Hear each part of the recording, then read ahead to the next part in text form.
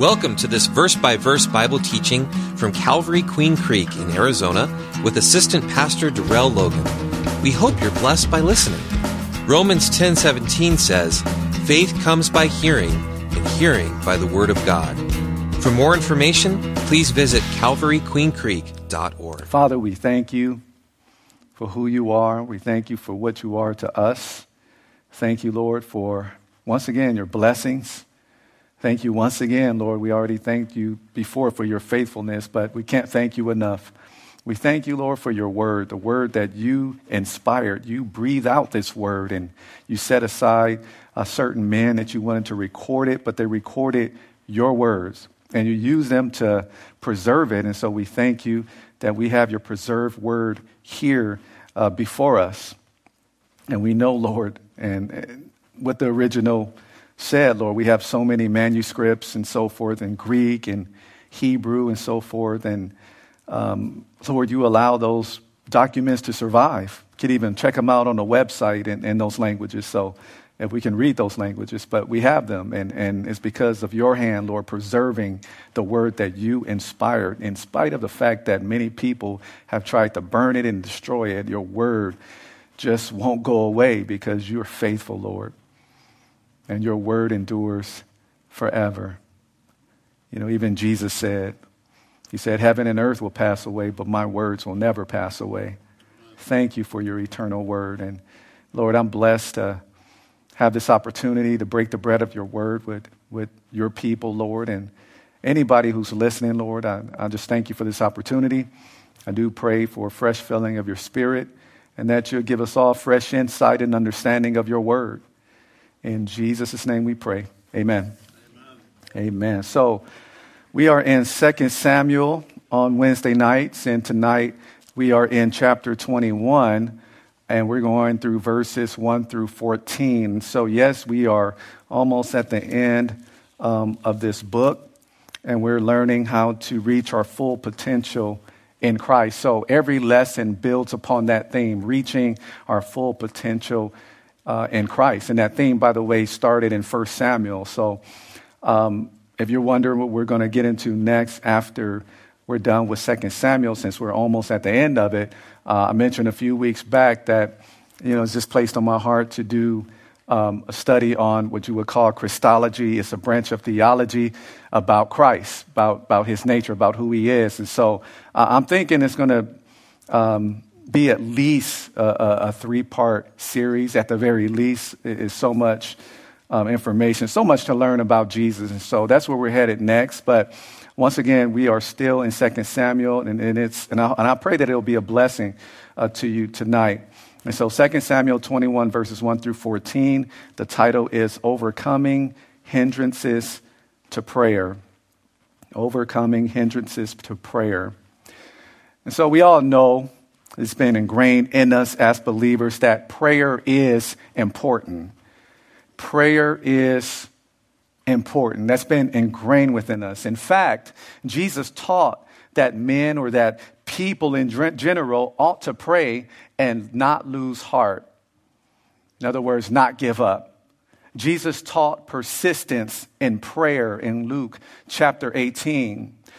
But we also see a command in 1 Thessalonians chapter 5, verse 17, which says to pray without ceasing. Pray without ceasing.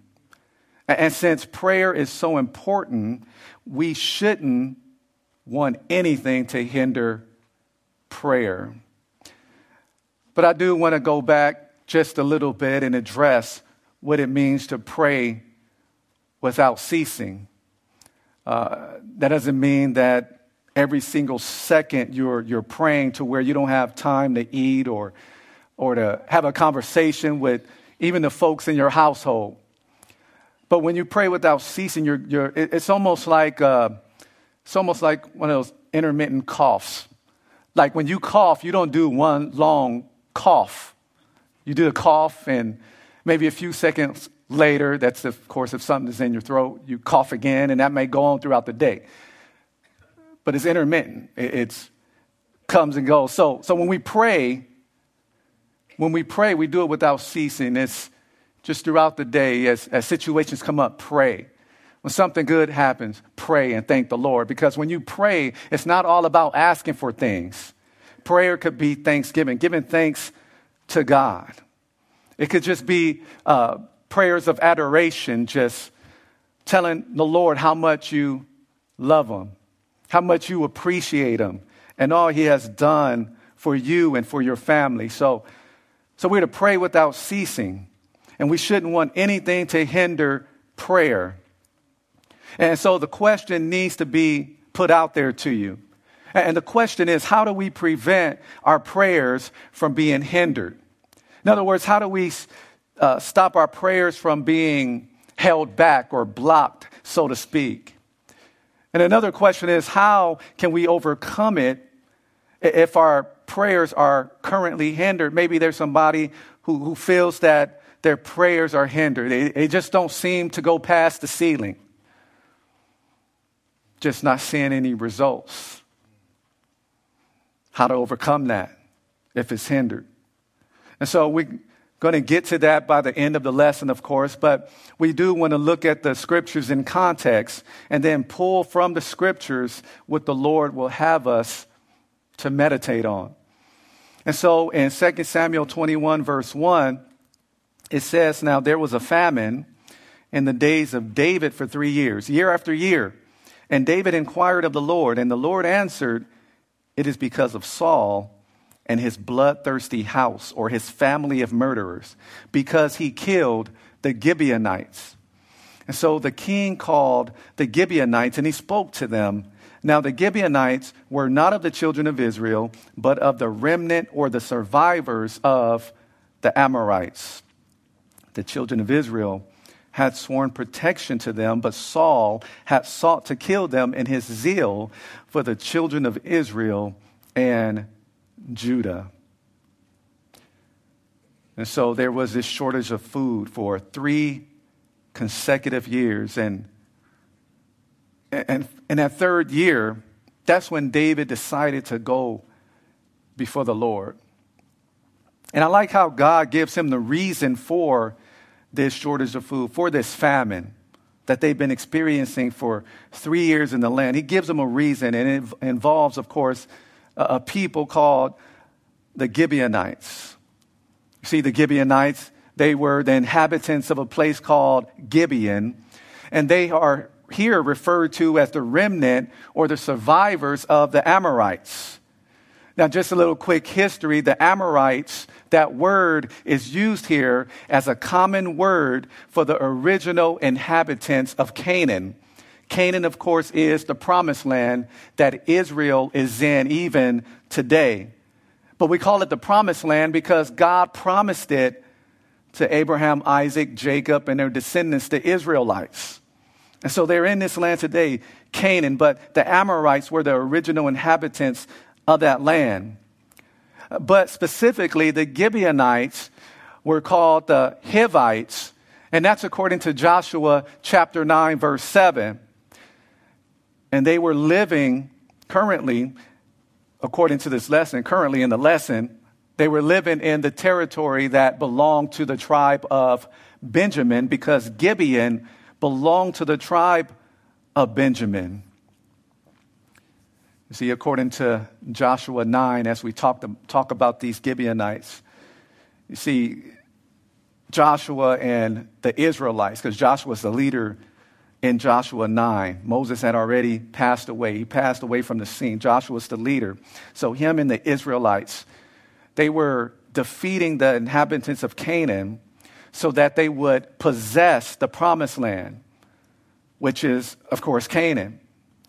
And so during that time in Joshua 9, that Joshua and the Israelites were defeating those enemies that stood in their way, you had this group called the Gibeonites, who we were talking about, and they pretended to be ambassadors from a far country, and they even dressed up to make it look like they had this long journey.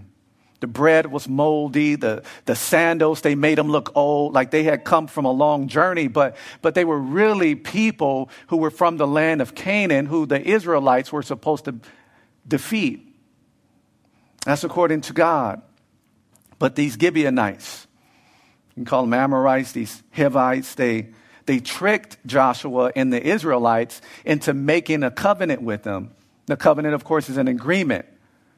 And they tricked them into doing that so that their lives would be spared, because they heard how Joshua and the Israelites had been defeating the people who stood in their way.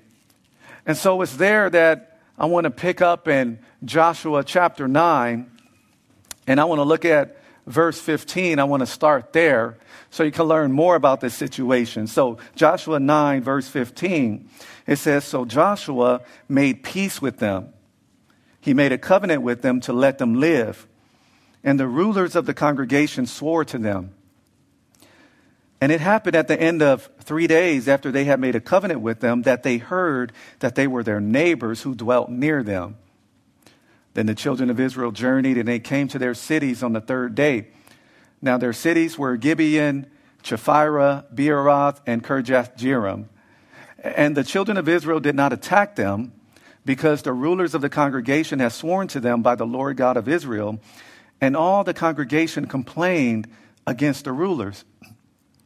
You made an agreement with these people, and they're our neighbors. We were supposed to have defeated them, but we can't now because we swore to them." And so in verse 19, it says, "Then all the rulers said to the congregation, 'We have sworn to them by the Lord God of Israel. Now therefore we may not touch them. This we will do to them. We will let them live, lest wrath be upon us because of the oath which we swore to them.' And the ruler said to them, 'Let them live, but let them be woodcutters and water carriers for all the congregation, as the rulers had promised them.' Then Joshua called for them, and he spoke to them, saying, 'Why have you deceived us, saying, we are very far from you when you dwell near us?' Verse 23, 'Now therefore you are cursed, and none of you shall be freed from being slaves, woodcutters and water carriers for the house of my God.' So they answered," these are the Gibeonites, "they answered Joshua and said, 'Because your servants were clearly told that the Lord your God commanded his servant Moses to give you all the land and to destroy all the inhabitants of the land from before you. Therefore, we were very much afraid for our lives because of you and have done this thing. And now here we are in your hands. Do with us as it seems good and right to do to us.'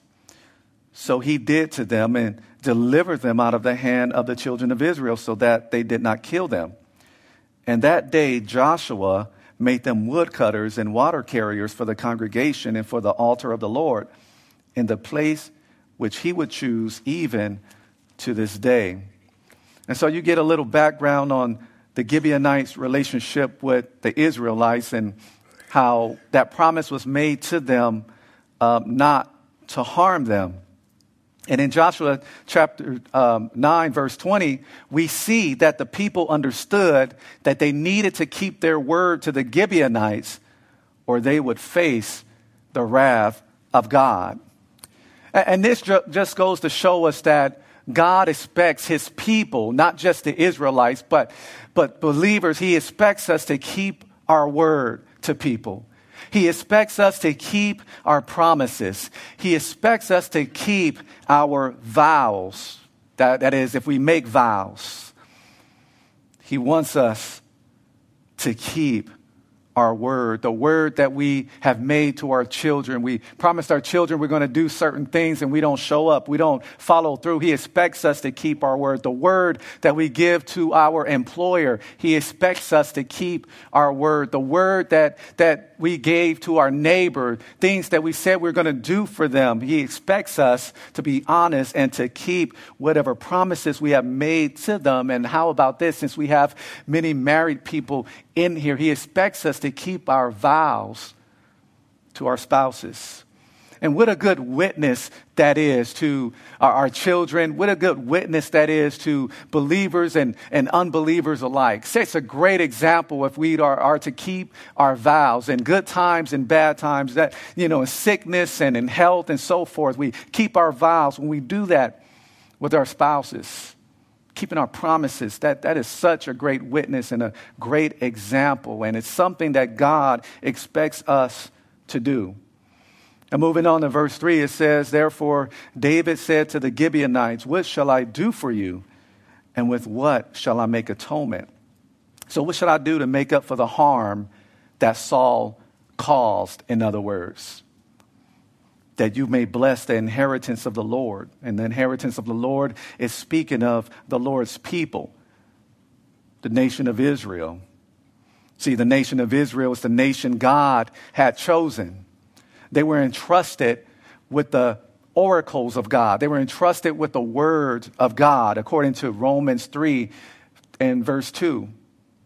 They were also the nation that God chose to use to bring the Messiah into the world. And that is, of course, according to Jesus' humanity.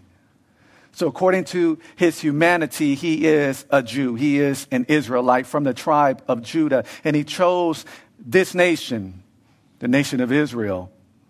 And to be sure, God still has a plan for the nation of Israel, and God will complete that plan. He will complete the purposes he has for the nation of Israel. He's faithful. We talked about that word faithful throughout the night, even in the song. He's a faithful God. You see, at this time, we are in what we would call the church age. The church age began in Acts chapter 2, when the Holy Spirit was poured upon the church on the day of Pentecost. That began what you would call the church age. And we are still in the church age. God is working in and through his church. He is still gathering the bride of Christ. So there's still some unbelievers who are going to be a part of the bride of Christ if they were to repent and receive Jesus. And so the bride of Christ is being built in the church age. And the church age will end, by the way, at the rapture. So from the day of Pentecost in Acts chapter 2 until the rapture, that's the church age. Rapture hasn't taken place yet. So guess what? We're still in the church age. And the church, by the way, in the New Testament is called God's inheritance. But wait a minute, Pastor Darrell, you just read that the nation of Israel is called God's inheritance. And now in the New Testament, the church is called God's inheritance. That's what it says in the scripture. And this is not replacement theology.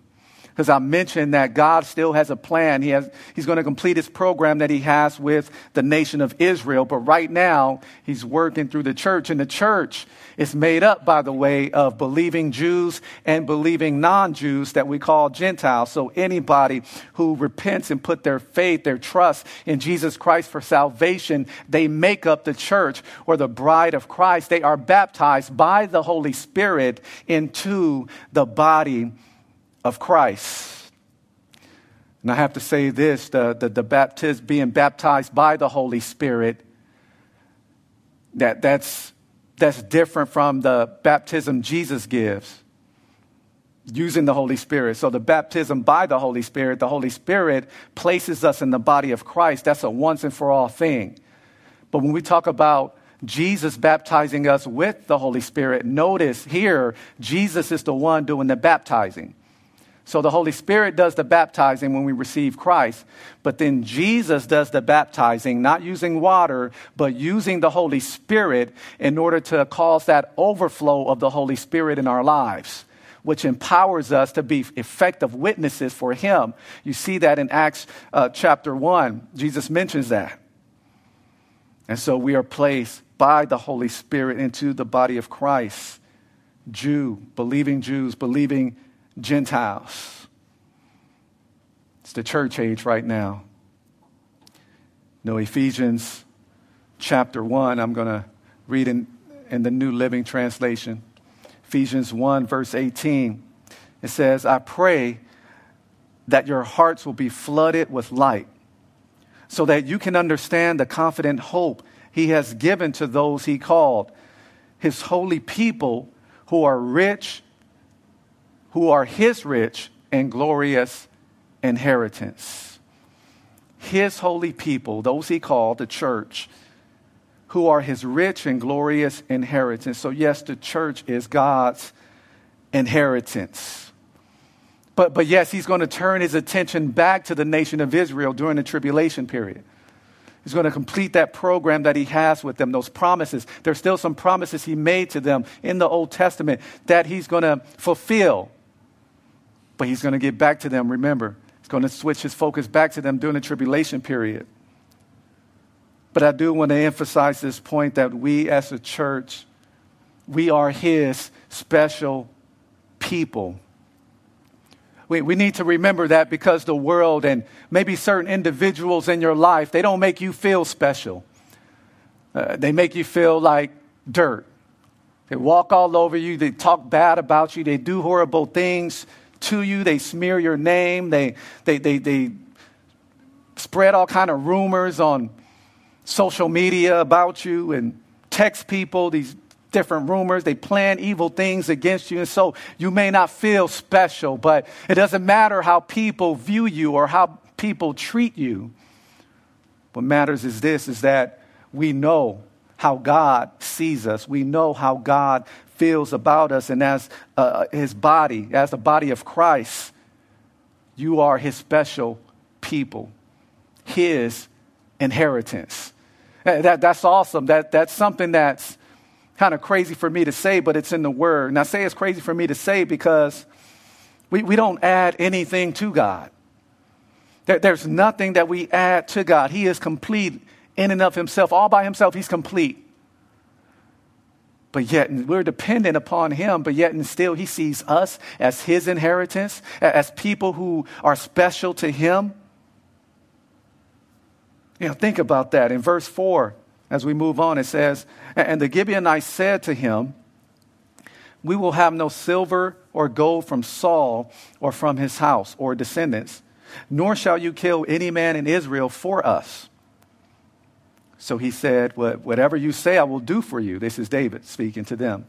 In verse 5, then they answered the king, as for the man who consumed us and plotted against us, that we should be destroyed from remaining in any of the territories of Israel, let 7 of his descendants, speaking of King Saul's descendants, be delivered to us, and we will hang them before the Lord God in Gibeah of Saul, whom the Lord chose. And the king said, I will give them. You see, Saul's poor decision affected his family even after his death. And if you knew or visited, Saul was the first king of the nation of Israel. He's dead now, but his poor decision to break his vow, the children of Israel's vow to protect and not harm the Gibeonites, that decision to harm them, not keep that vow. Now you see the effects it's having on the land in this famine. And now it's about to affect his family, his descendants, at least 7 of them, even, like I said, after his death. Now, it could be that some or maybe all of Saul's male descendants benefited from or participated in the massacre. So it could be that they were participants as well. But either way, we see here that David has agreed to turn over these 7 men who were Saul's descendants, to turn them over to the Gibeonites. And as David does that, justice will be handed out through their death, through the death of these 7 men. And so the point we can glean from this, the spiritual nugget we can glean from this is to not underestimate the effects of sin that can affect those who are close to us. So don't underestimate the effects of sin in the lives of those who are close to us, even after death. For example, there's people who are involved in gang violence and they end up killing somebody else. Then they end up getting killed. And guess what? That war just keeps on going because now they're going to take out one of your people and it's going to go back and forth. And so, you see the example there, how the effects of sin could affect those who are close to us, even after we are off the scene. Or even with something like scamming is involved. You scam people out of money and you scam different companies and so forth. And now your family who's still living, you're dead now. Family who's still living now, they got to perhaps pay that debt or they're going to come after you. And so you can see how the effects of sin can affect those who are close to us, even after death. And you see that from the situation with Saul, who's already off the scene. In verse 7 in 2 Samuel 21, it says, "But the king spared Mephibosheth, the son of Jonathan, the son of Saul, because of the Lord's oath that was between them, between David and Jonathan, the son of Saul. So the king took Armoni and Mephibosheth, the two sons of Rizpah, the daughter of Aiah, whom she bore to Saul, and the 5 sons of Michal, the daughter of Saul, whom she brought up for Adriel, the son of Barzillai, the Meholathite. And he delivered them into the hands of the Gibeonites, and they hanged them, probably on stakes, on the hill before the Lord. So they fell, all 7 together, and they were put to death in the days of the harvest, of the grain harvest, in the first days, in the beginning of barley harvest, which would be in the spring, somewhere in March or April." And so, first of all, I just want to start with Michal in verse 8, because it says that David gave 5 sons of Michal, the daughter of Saul, over to the Gibeonites. And in some translations or some versions of the Bible, you'll see the name Merab instead of Michal. You may even see Merab in the margin. Or if it already has Merab in the text, then you'll see Michal in the margin. But the truth is, Michal and Merab are both King Saul's daughters. And Merab is Saul's older daughter.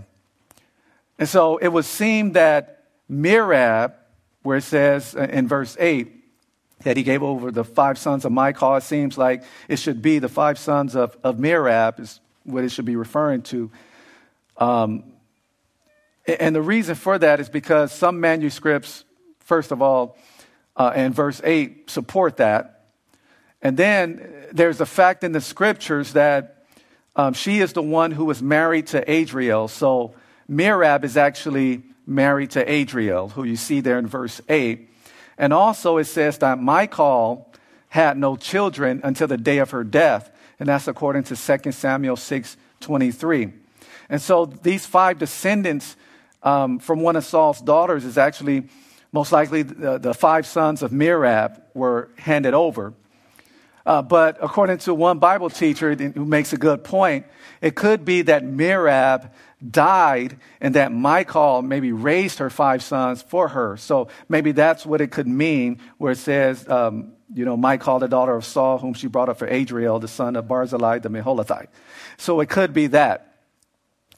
But the 2 other sons, so those are 5 sons, and now you want to get to a total of 7 that were handed over by David to the Gibeonites because that's what they asked for. And so the 2 other sons were the sons of Rizpah, Saul's concubine. And so again, this would bring the total of Saul's descendants that were handed over to the Gibeonites. That would bring the total to 7. And so another situation here some people would be looking at is that, first of all, in verse 7, it says the king spared Mephibosheth, the son of Jonathan. But then it says in verse 8, so the king took Armoni and Mephibosheth, the 2 sons of Rizpah, the daughter of Aiah, whom she bore to Saul, and it said pretty much that he gave them over to the Gibeonites. So how was Mephibosheth spared, but then given over? Okay, so there's a simple way to solve this issue. First of all, the Mephibosheth that was spared was Jonathan's son. So Jonathan is King Saul's son, and Mephibosheth that was spared is King Saul's grandson. But then there was another Mephibosheth, because in verse 8 it says the second Mephibosheth was one of the 2 sons of Rizpah, Saul's concubine. And so in other words, just to keep it simple, Mephibosheth was named after his uncle. Okay?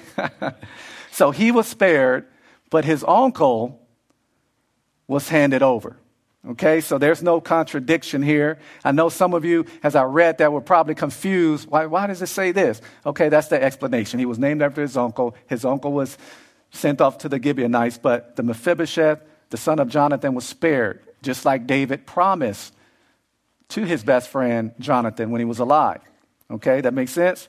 Hopefully that makes sense. Okay, so now you have a total of 7 of Saul's descendants being handed over to the Gibeonites to be executed. And so we know, of course, that the number 7 is the number of completeness. So in other words, their death would be sufficient to atone for or to make up for what Saul had done. And so we see some interesting things here. But I do want to point out how David kept his promise to Jonathan, and he spared his son, Mephibosheth. And so we talked about keeping our vows and promises a little earlier in our study.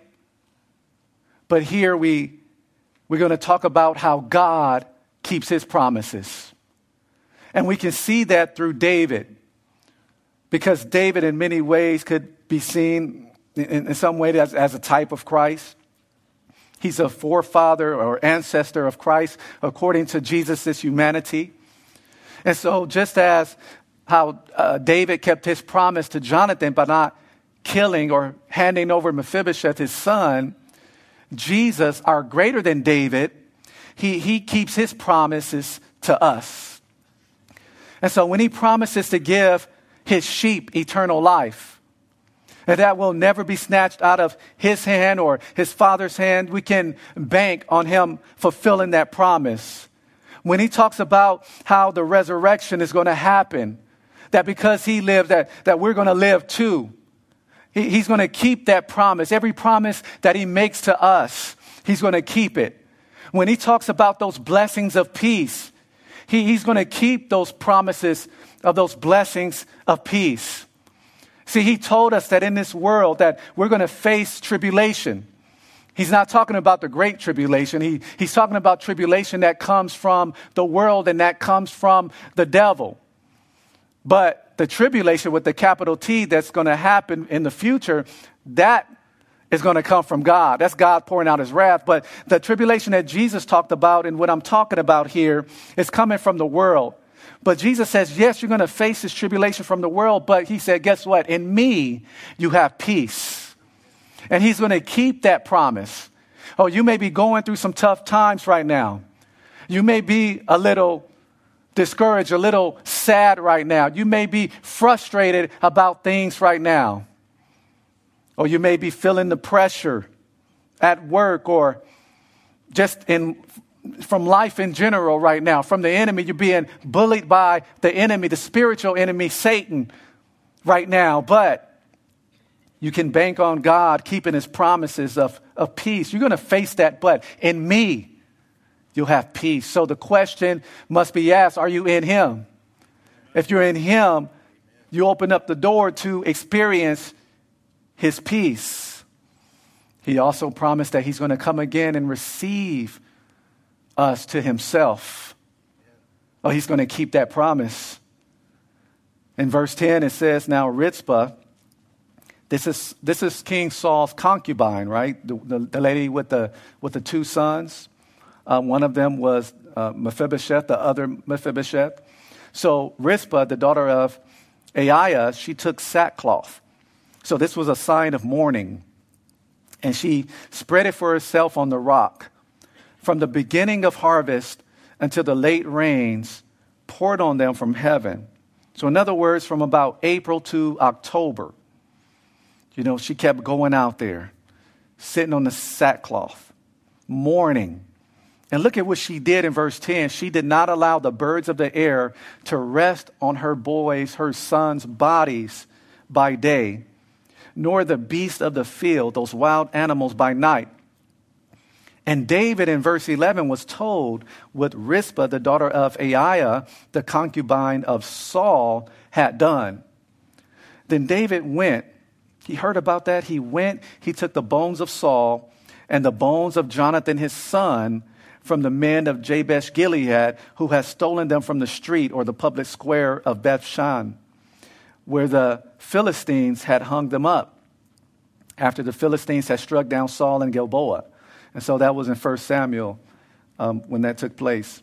And in verse 13 it says, so he brought up the bones of Saul and the bones of Jonathan his son from there, and they gathered the bones of those who had been hanged.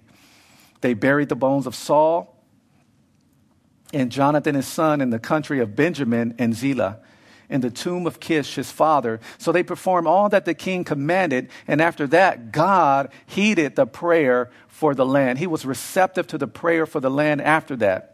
And so we see that David did what he had to do on behalf of the nation of Israel to address the sin, to address the issue, and to atone for the sin that Saul committed against the Gibeonites.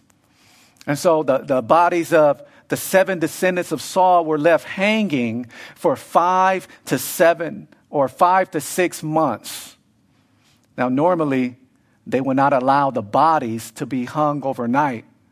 You see in the scriptures in Deuteronomy 21, verses 22 and 23, it says that if a man has committed a sin deserving of death and he is put to death and you hang him on a tree, his body shall not remain overnight on the tree, but you shall surely bury him that day so that you do not defile the land which the Lord your God has given you as an inheritance. For he who is hanged is accursed of God. And so David left them there for those 5 to 6 months, because he wanted to make sure that justice was satisfied and that God was pleased with that. And then it rained. And the fact that the rain came in this land that had experienced famine, it showed that that justice had been satisfied, because now the famine is pretty much over. But we also saw something interesting, that during those 5 to 6 months, Rizpah watched over the bodies of her sons. She made sure the birds stayed away. She made sure the wild animals stayed away from her boys' bodies.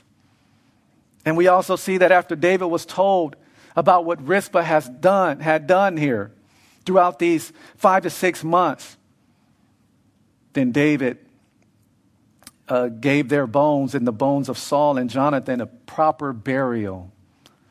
And what this shows is a heart of respect and compassion or kindness for Rizpah and the house of Saul.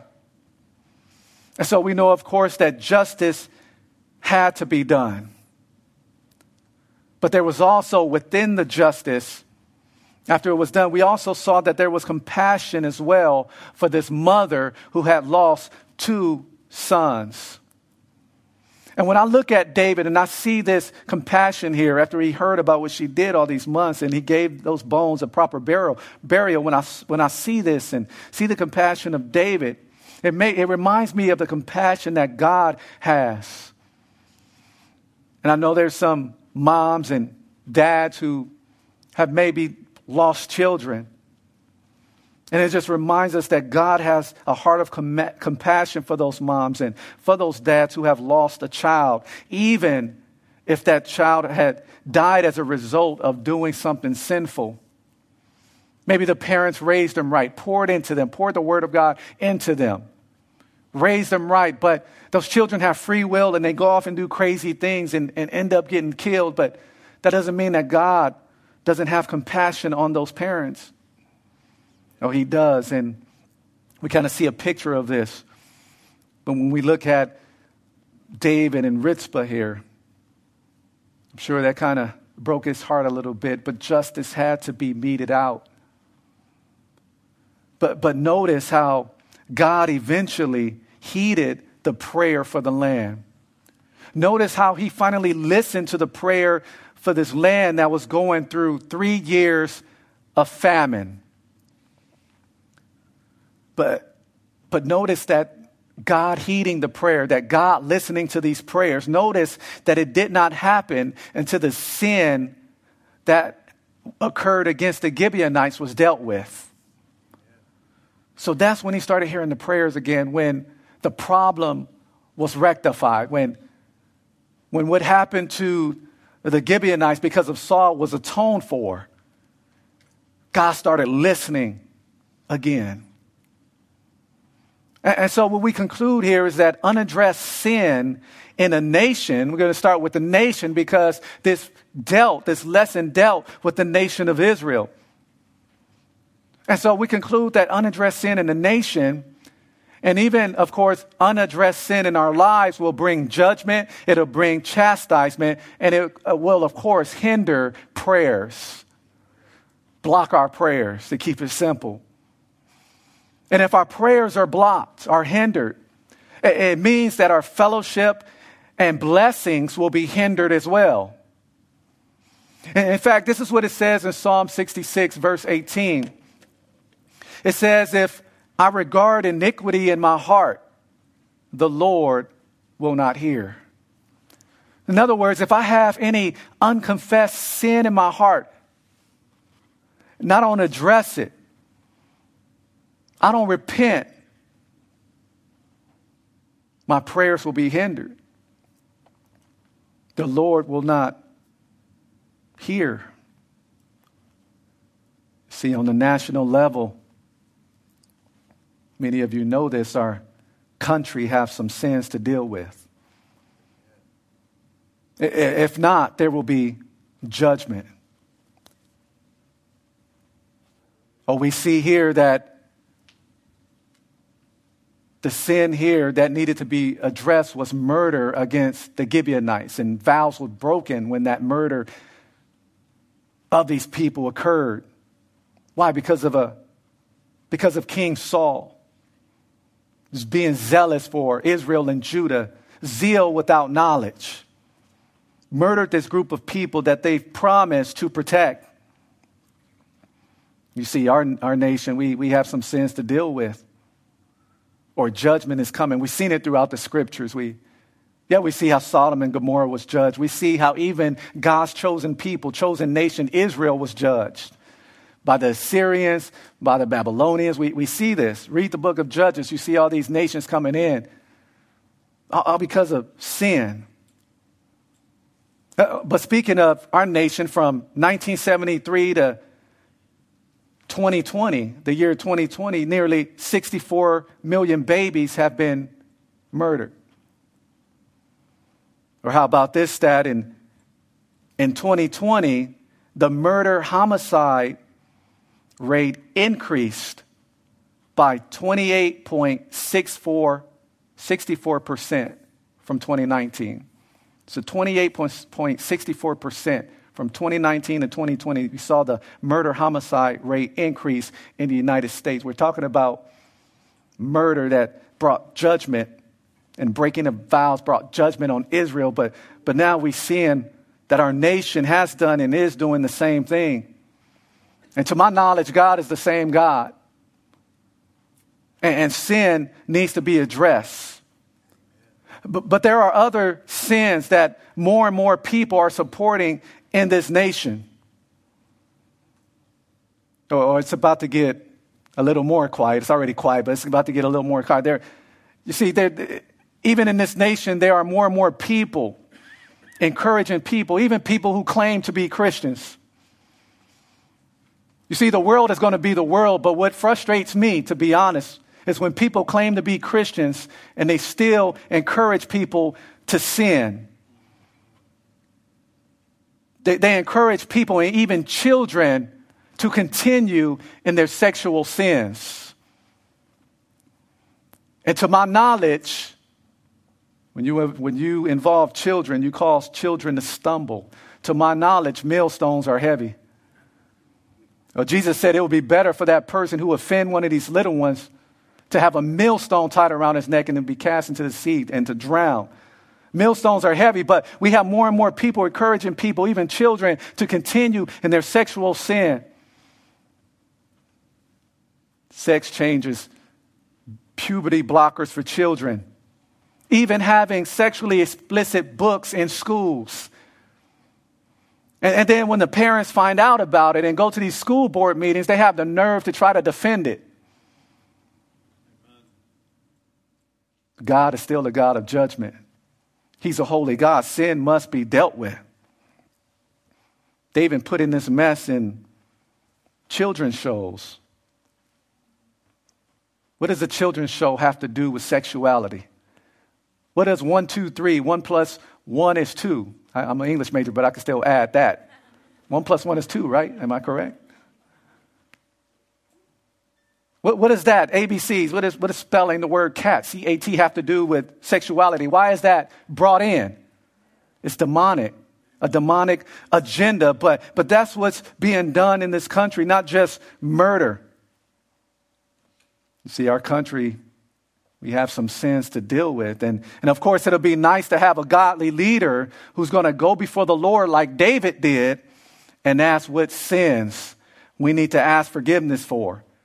And then on top of that, to lead the people, to lead the nation in repenting, like it says in 2 Chronicles chapter 7. See, in 2 Chronicles chapter 7, to give you the background, the temple in Jerusalem had just been completed by King Solomon. He oversaw it. King Solomon is King David's son.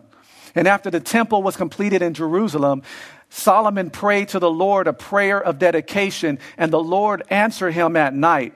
And the Lord answered this in 2 Chronicles 7, verses 13 and 14. He says, when I shut up heaven and there is no rain, just like what happened here in our lesson tonight, or command the locust to devour the land, or send pestilence among my people. He says, if my people who are called by my name will humble themselves and pray and seek my face and turn from their wicked ways, then I will hear from heaven, just like we saw in verse 14 of our study tonight. And he says, and I will forgive their sin and heal their land. So yes, we talk about on a national level, repentance is necessary, but how about us personally? How about us personally? Let me talk to myself. Darrell, how about you? Are there things in our lives that are not going right? Are there things in our lives, our spiritual walk seems to be a little off? As a believer, if you're not mistaken, it seems like you're being spanked a little bit. And if you're being spanked for sin as a believer, by the way, that's a good sign you are a true believer. Because it says he chastises those he loves. And if you are not without chastisement, if you don't have chastisement, then that means you are illegitimate. You're not a true believer. He's going to chastise those who he loves. So if you're a believer, you're in sin, you refuse to confess it and repent, you're going to be spanked. And so maybe you feel like you're being spanked by the Lord as a believer. Or maybe you feel like your prayers are being ignored. Like I said earlier, they don't seem to be going past the ceiling. Now, are you in that place right now? Or maybe, as we talked about a famine early on, maybe spiritually you are in a famine. Maybe spiritually you feel spiritually dry. You're experiencing a spiritual famine. Nothing moves you. The word of God just doesn't do anything for you. You can't even raise your hands to worship the Lord because you're embarrassed. You know you messed up and God is putting it on your heart to confess. He's convicting you, but you're ignoring the conviction. And there's a difference between conviction and condemnation. That's the word I'm looking for. A difference between conviction and condemnation. With condemnation, that comes from the enemy. He's pushing you away from God. But with conviction from God, it's drawing you nearer to him. So maybe you've been ignoring the conviction and you're having a hard time worshiping the Lord. I would encourage you, if you're in this spiritually dry place, you feel like you're in a spiritual famine, I would encourage you to ask the Lord, just like David did, Lord, what's going on? Is there sin involved? Except, I would say this. David set a good example, but I would say don't wait 3 years. There were 3 years of famine before he did that. Don't wait long. Ask the Lord if there's sin involved. And if there is, confess it, repent, ask the Lord, what he'll have you to do to address it. If there's anything further he wants you to do. And here's the good news. If the Lord does point out any sin in your life that you've been ignoring, The good news is that God is willing to forgive anyone who has sinned, and he's willing to overturn that spiritual famine in your life. He's able to overturn and willing to overturn that famine of blessings. He's willing to overturn that famine of a close fellowship with him. And the reason he's willing and he's able to forgive is, of course, he's a merciful God, and forgiveness is an extension of mercy, right? But what sets the stage for that, what makes that even possible, is because of the God-man, Jesus Christ, fully God, fully man, or truly God, truly man, if you want to put it that way. Jesus Christ, the Son of God. It's because of him, because he's the one who hung on the tree, by the way. Yeah, we saw these men, these 7 men, they hung on the tree. They were hung on stakes or whatever. And then the land was atoned for. You see, and then God began to hear their prayers. He forgave them. He heard the prayers. He heeded the prayers of the land. And God is willing to forgive us as well if there's any sin in our lives that's causing our prayers to be hindered. He's willing to do that because Jesus Christ, he hung on the tree. He died in our place to pay the price to deliver us from the wrath of God the Father. In other words, he died on account of our sins. He hung on a tree. He hung, in other words, on a cross. He became a curse for us, just like those 7 men who were descendants of Saul. They became the curse.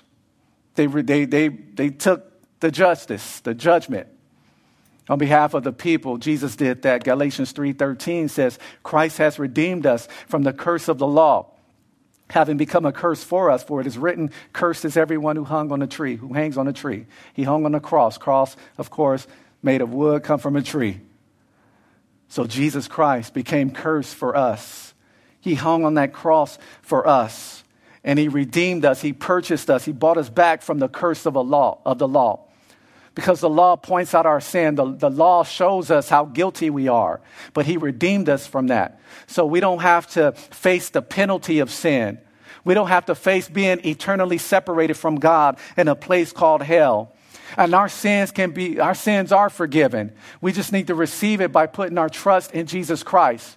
And as believer, if our feet get a little dirty in our walk, if there's something in our lives that we need to confess, we can confess it and receive that forgiveness, and that fellowship will be restored. Because once again, we have the Son of God, Jesus Christ, our greater than David, who hung upon a cross for us, and he became cursed for us.